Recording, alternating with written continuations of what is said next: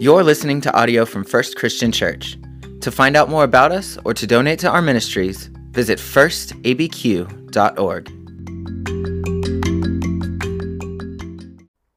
Wow, oh wow. Scripture says even rocks will cry out in praise. And I could hear the rocks crying out. I could feel the trees swaying. Praise God. I so deeply love this group of people. You guys are amazing, and I'm quite thankful to be with you. I know that you've done this already, but we have been blessed over the last couple of weeks to hear from our elder chair preaching the Word of God from here, PD.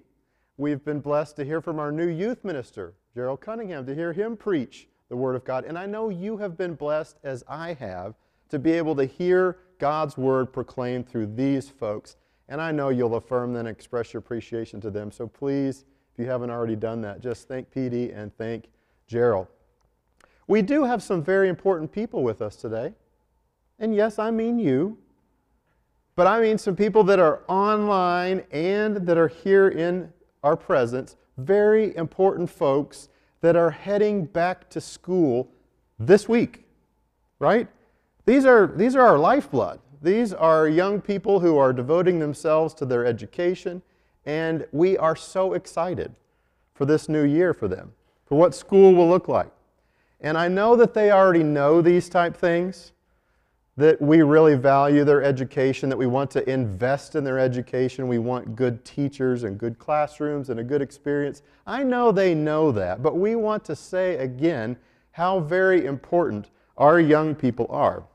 And so I want to invite them to stand. So if you're online watching us, I want you to stand up there where you're at. If you are going to be I'm going to ask specific groups here. If you're going to be a new kindergartner, I want you to stand up there in front of the screen, or if you're here with us today. If you're going to be new in middle school, I'd like you to stand up. Yes. If you're going to be a freshman in high school, no, keep standing up, keep standing up. These are very important people. We cannot let you sit down. If you're going to be a freshman in high school, or if you're going to be beginning in college, I'd like you to stand. These folks are in some new transitions as it is, right? They're going into a new school, a new year, and we want to invite now everyone who's going back to school, all of our young people, even kindergartners to the most seasoned college folks, to stand up. And what we want to do today is bless you. Bless all of you that are going back to school. Okay? And here's how we're going to do this. We're going to use the number 6 passage. So if you will, I'm going to ask those that are going back to school to maybe open up their hands to receive this blessing. And if you want to, you can look around the room and maybe direct your hand towards one of these young people. And let's all together pray this prayer of blessing. You don't have to say it. May the Lord bless you and keep you. May the Lord lift His countenance upon you and be gracious to you. May the Lord bless you with peace, with shalom. Amen. You can be seated. Now I know there's a lot of newness, a lot of change that's coming this fall. As adults and administrators are talking about this, they are making strategic and careful plans, and it is hard work, isn't it? So if we have in the room an administrator, or a teacher, or a staff person that's involved in our APS or any of our private or public schools, I'm going to invite you to stand. Because we know that your job, your work, is significant and extra challenging right now. And I want you folks to know that what is most important is our kids, right? We want them to love learning. We want them to feel that we value and love them. Right? That's what we're about. The information, yeah, it will get dispensed, maybe in different ways. The setup, the methods, it will be different as we adjust from desks to Chromebooks and devices and iPads and different hotspots, right? It will be different as teachers adjust from a classroom to looking into the window of a class screen. But I want you folks to know how important you are and that we want to offer the same blessing for you. So, may the Lord bless you and keep you. May the Lord be gracious to you. May the Lord lift up His countenance upon you and give you peace, give you shalom. Thank you. You guys may be seated. Whenever we come to a point like this, the beginning of a new school year, we need a good passage. We need a tried and true passage. So I'm going to invite all of us now to stand and hear the word of the Lord from Deuteronomy chapter 6, verses 1 to 9. Hear the word of the Lord. Deuteronomy 6, 1 through 9. Now, this is the commandment, the statutes and the ordinances that the Lord your God has charged me to teach you, to observe in the land that you are about to cross and to occupy, so that you and your children and your children's children may fear the Lord your God, all the days of your life, and keep all of His decrees and His commandments that I'm commanding you, so that your days may be long. Hear, therefore, O Israel, and observe them diligently, so that that may go well with you, so that you may multiply greatly in the land flowing with milk and honey, as the Lord, the God of your ancestors, has promised you. Hear, O Israel, the Lord is our God, the Lord alone. You shall love the Lord your God with all of your heart and with all of your soul and with all of your might. Keep these words that I'm commanding you today in your heart. Recite them to your children. Talk about them when you're at home and when you're away, when you lie down and when you rise. Bind them as a sign on your hand and fix them as an emblem on your forehead, and write them on the doorposts of your house and upon your gates. The word of the Lord. Thanks be to God. Find your seats.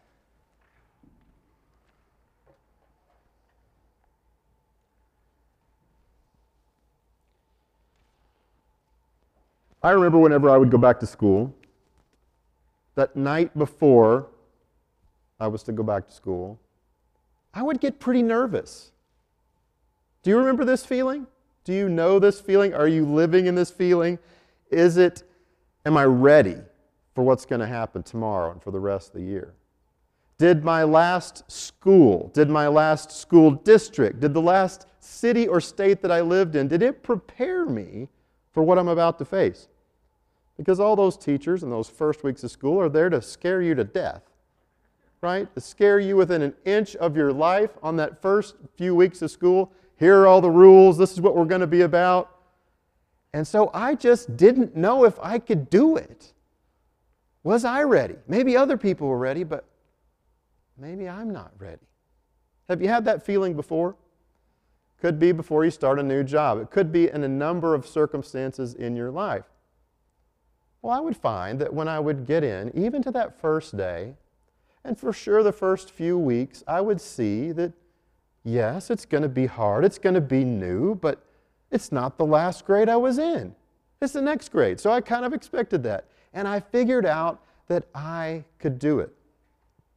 And I want you to hear me say, young people and administrators, you can do this. You really can. This is going to be a good school year. In fact, it has the possibility to be one of the best school years that you've had. That's always out there. It's always out ahead of us as a possibility that we can step into what is next and embrace it. Sure, we're going to worry about different ways that information is dispensed or different methodologies. We're going to worry about all of those things, but when it comes down to it, what we're doing is trying to inspire a desire to chase the mysteries of the world. We want to instill in these young people a desire to ever be learning, a desire that I hope is true of all of us. Well, last summer, the Bryce family, we did not take a vacation. We moved to come and be with you. That was our vacation. This year we thought, with a senior in high school graduating and going off, and with a girl who's finishing her freshman year, we thought we need to do a vacation. But we all know what happened, right? COVID hits. And like all of you, all of those options began to become more and more limited about what could be done. Where it couldn't be with people, and it couldn't be something exotic. It had to be something a little different. So what our family decided to do is that we wanted to go take the Bryces into the wild. We wanted to go into the forest and just see if we could make it. And we've not done this together as a family. We've done camping. We've done a lot of outdoor things. But to take only what you can carry and try to exist for 3 days out in the wild where you've got to find your own water and cook your own food, that was something new to the Bryces. Now, I didn't really know how all of us would do. And I will say that we all survived. We all brought our A games. Everyone had a good attitude. That was the part that most impressed me. There just really wasn't any difficulties. We crossed those thresholds and did very well. Now, I say we escaped without a scratch. When we got back out of the wild and we were eating some pizza, I think a few people lost fingers because we were so ready to eat something that wasn't boiled over a pot. But it was great. Now, a long, long time ago, there was a group of people that also headed out into the wild, headed out into the wilderness, with their heads full of God's promises, that there was going to be a promised land, that they were going to have settled homes that weren't slave homes any longer. This, again, is the formative story of the Old Testament, where the Hebrew people were enslaved to the Egyptians, but God just brought them out. God delivered them. As they walked out of Egypt, they walked into the wilderness with these promises in mind.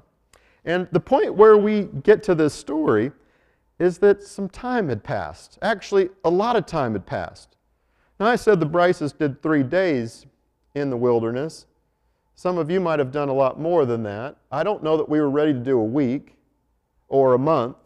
And I know we weren't ready for a year or 4 decades. 40 years. This group of former slaves had been wandering around in the wilderness trying to find their way, wondering if God really meant anything with these promises, because nothing was concrete. There was no foundation for their houses. There was just more and more dust. Who cares that my shoes didn't wear out? I don't have a place to lay my head that's mine. I don't have a mailbox and an address.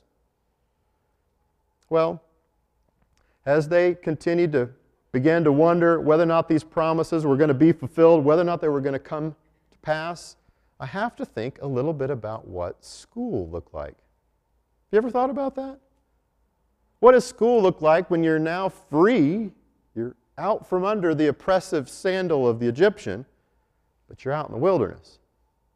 Well, I have to imagine that they didn't have chalkboards. They didn't have a lot to be written down. It was oral. These were stories that were shared. These were songs that were sung. There were no devices other than the oral presentation of the formative stories that had made this group of people, the promises that were being given to them, as Moses told them over and over again about Yahweh and about what it was to follow them. School looked different. So here in this moment, as they're wandering around, it is the prime moment to give up. To give up on the group and just leave the wilderness. To give up on God, who says a lot of things, or Moses tells us he says a lot of things. Give up on God, give up on and abandon these leaders, to question them, to doubt them, to walk away from them, or even to doubt the very system that they're a part of. What does it mean to be a Hebrew anyway? Why should I stick with this group of people? Can you relate to this wandering time of raising lots of questions and of wondering really what is next? What should happen next? Well, in this book called Deuteronomy, it's the second telling of the law. And I know it's probably just at least the second telling.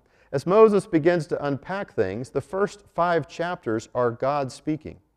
speaking these 10 words or the 10 commandments. Have you heard of that before? Some people have heard of the 10 commandments. That's a fairly familiar one.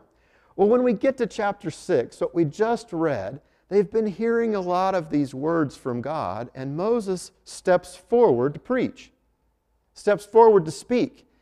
Because the obvious question after you hear a lot of rules read is, okay, well, what does that mean?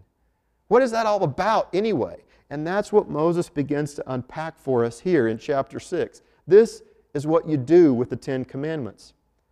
And your version might be a little different, but in that verse 1, Moses says, this is the commandment. It's singular. Some translators put plural because then there are like 5 or 6 words for commandments and instructions and decrees. But this is the commandment. He wants to make it the singular, all-encompassing word. A word that Jews are familiar with. A word that becomes for them a daily prayer. A prayer that's prayed every day, in the morning and the evening.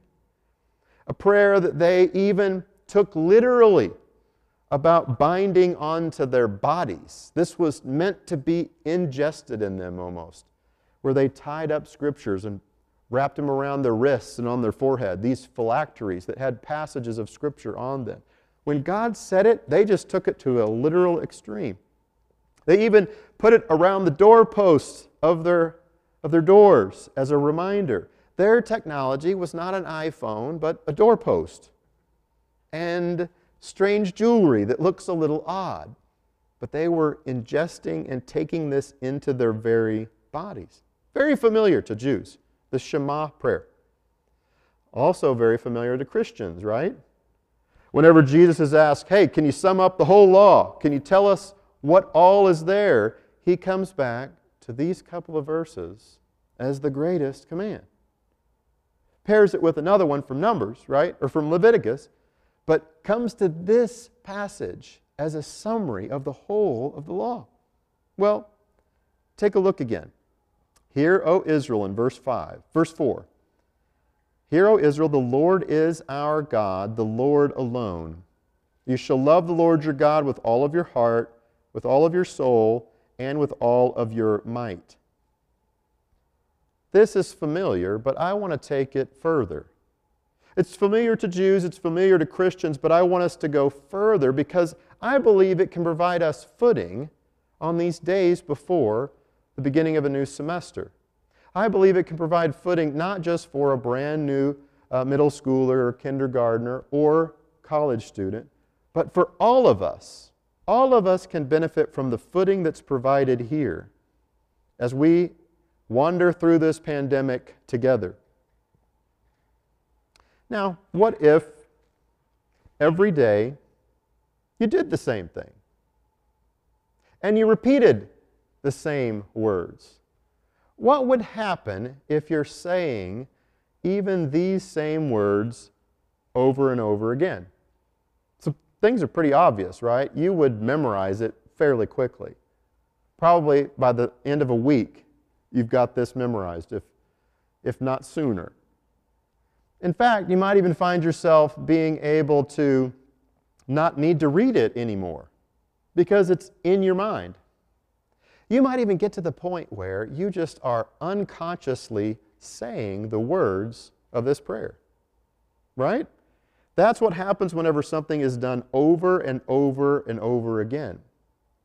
Now, rote and repetition get a bit of a bad rap, where sometimes we're saying, oh, don't do rote prayers, don't. Well, it gets a bad rap in that it's only bad if you don't follow it. Repetition is good because it can help put it close to your heart so that you can follow it. The things that we hear over and over again from our families, from our bosses, the things that we tell ourselves, they have something of a formative power on us. And if they're positive, if they're God-focused, then those words that we hear or those words that we tell ourselves, that's good. Sometimes they're negative. Sometimes those words need to be slapped back to be more God-focused, to be intent on who we really are before God. in Deuteronomy, chapter 6, verse 4 and 5, provides some really good words for us. Words that it wouldn't be half bad as a student or administrator we're saying at the beginning of our school day. And we're saying at the end of our school day. Not because someone's given us permission or signed an order for it, but because it's who we are. No one can take prayer away from us. Prayer is a part of our identity. And this prayer comes with an extended warranty. It's not just good in the 6th century BC or in the 1st century, or it's still good even today in the 21st century. It is a good prayer. Well, as we dig down deeply into these verses, I notice that it's so simple. I mean, I like to unpack things and see how they work, but this is very simple. A couple of questions are answered here that are quite helpful for us. The identity of God, and second, how we're to respond to who God is.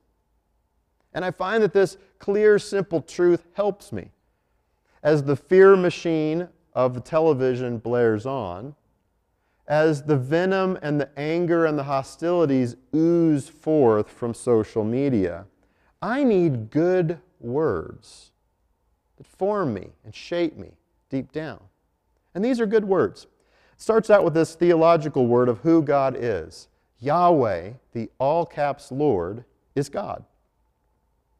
Now in these two, he unpacks it, the prayer unpacks it a little bit more deeply, but Yahweh is our God. We get the very word that Moses was given to identify God as a name. I am that I am, the great I am. Here it is. You want to know who I am? I am the God who brought you out of Egypt. If you want to look for the primary identity of God in the Hebrew Scriptures, this is it. God is the God who took a group of people who were enslaved and not only brought them out of Egypt, but they left Egypt with armloads of Egypt's gold. And they didn't have to even worry about a battle. God swept up things behind them. And they walk out of Egypt a free people. If you want to know who God is, Yahweh God is the deliverer. Now there's several more things. Not only is Yahweh God, but second, Yahweh is our God. Now there are other gods out there, but they all fall, they all fail in comparison to Yahweh, the great I am. Yahweh is our God. And it's not meant to be thought of in the possessive, like somehow we hold on to God. No, this is the God that has possessed us. The God who has taken us out of Egypt. Not anything that we can pat ourselves on the back for. We didn't institute the plagues. God brought them out. So this our God is simply to identify the God that has hold of them. So Yahweh's God, Yahweh is our God, and Yahweh is God alone. Yahweh is the only God for us. Leaves every god behind in the dust, and this becomes the confessional prayer, the basis for understanding the character of God. So that's the big thing right there, identifying who God is. In this simple little prayer, Yahweh is our God, God alone. The second move is, what do you do when you've got a God like this? And this prayer prompts all of us to the proper response as being love. Now that's rather unique. Among all the other many gods that were out there at the time, and there were a lot, this was no singular focused God at the times. We wanted a plethora of gods way back in these centuries. But God here is singular, and He demands our love, our all-encompassing trust, our desire to follow God. So how we respond is kind of the more practical, this unique aspect of love. Not other gods didn't command love or invite us into that relationship of love. It invites us into a place where we don't just say, God is God. God alone, He's our God. But we live it. It's not just something that we confess, but it's who we are deep at our core. And Moses provides us kind of this physical and spiritual way of thinking about it. With all of your heart, with all of your soul, with all of your might. It's not really a need or time today to go into that full-bodied response. But heart is your ability to choose, your will, even your intellect. Your soul is something much bigger. It integrates everything together. There's a part of you that's bigger than you even know, that you're only coming to recognize who you are. And then your might, or your strength, is your physical body, your ability to use who you are in this world for good or for bad. To love God with all of our might is to use all of our strength and our body to have that place in the world as a representative for God. And like I said, today we're not diving into all of those because we really don't want to splice them all up into different segments of the human. We want to keep them collected together as one human being. This prayer packs a powerful punch. I mean, we've only talked about it for a few minutes. It's a foundation. It is a place that we can go to. It can be recited. It can be shared. It can be passed on. It's a way that we could bless our kids, to let them know how loved they are, to let them know about who God is. In fact, like every great story that gets passed down, this one gets passed down because of a child's question. In chapter 6, verse 20, Moses says, hey, whenever your children ask, what are all these commands? What does that mean? I mean, isn't that just like us as kids too? And I'm talking to gray-headed kids. We're like, okay, we hear all that, but what does it really mean? How do you bring it down where I can understand it? Whenever kids ask those questions of all ages, Moses gives the command.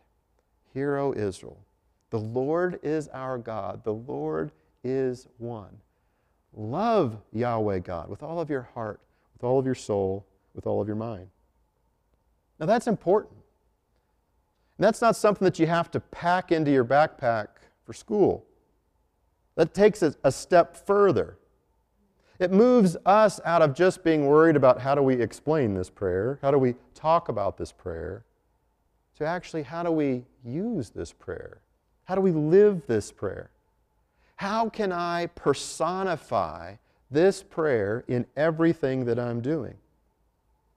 There's a lot that we do as adults to kind of offload our education onto other groups. Like, that's APS's responsibility. That's the teacher or the school's responsibility. Don't we do this in a lot of places? Oh, we need the church to make sure and educate our kids. Pushing off responsibility onto other people. That's somebody else's job. That's the coach's job to teach my kids about morality or how to live or what ethics are. Do we even sometimes do this unconsciously of the amount of time that we spent in front of Netflix, offloading our training online to just be whatever we read, whatever we come across? How is it that we might embody this desire for education? To not just be blaming someone else, but to take it on. Maybe like those early Hebrews as they wandered through the wilderness, trying to find their way. Sharing through oral, through speech, through speaking, important things. Years ago, Donna and I decided that for a time we were going to homeschool our kids. All of the work was on Donna's shoulders on this. But one of the things that she was resolute about was the reading of good books. In fact, we saw over and over again your number one goal is to get people to love learning. And the way that you do that is through good books, good literature. And I find this surprising, but a marker of a child's success is whether or not they have adults in their life that read stories to them.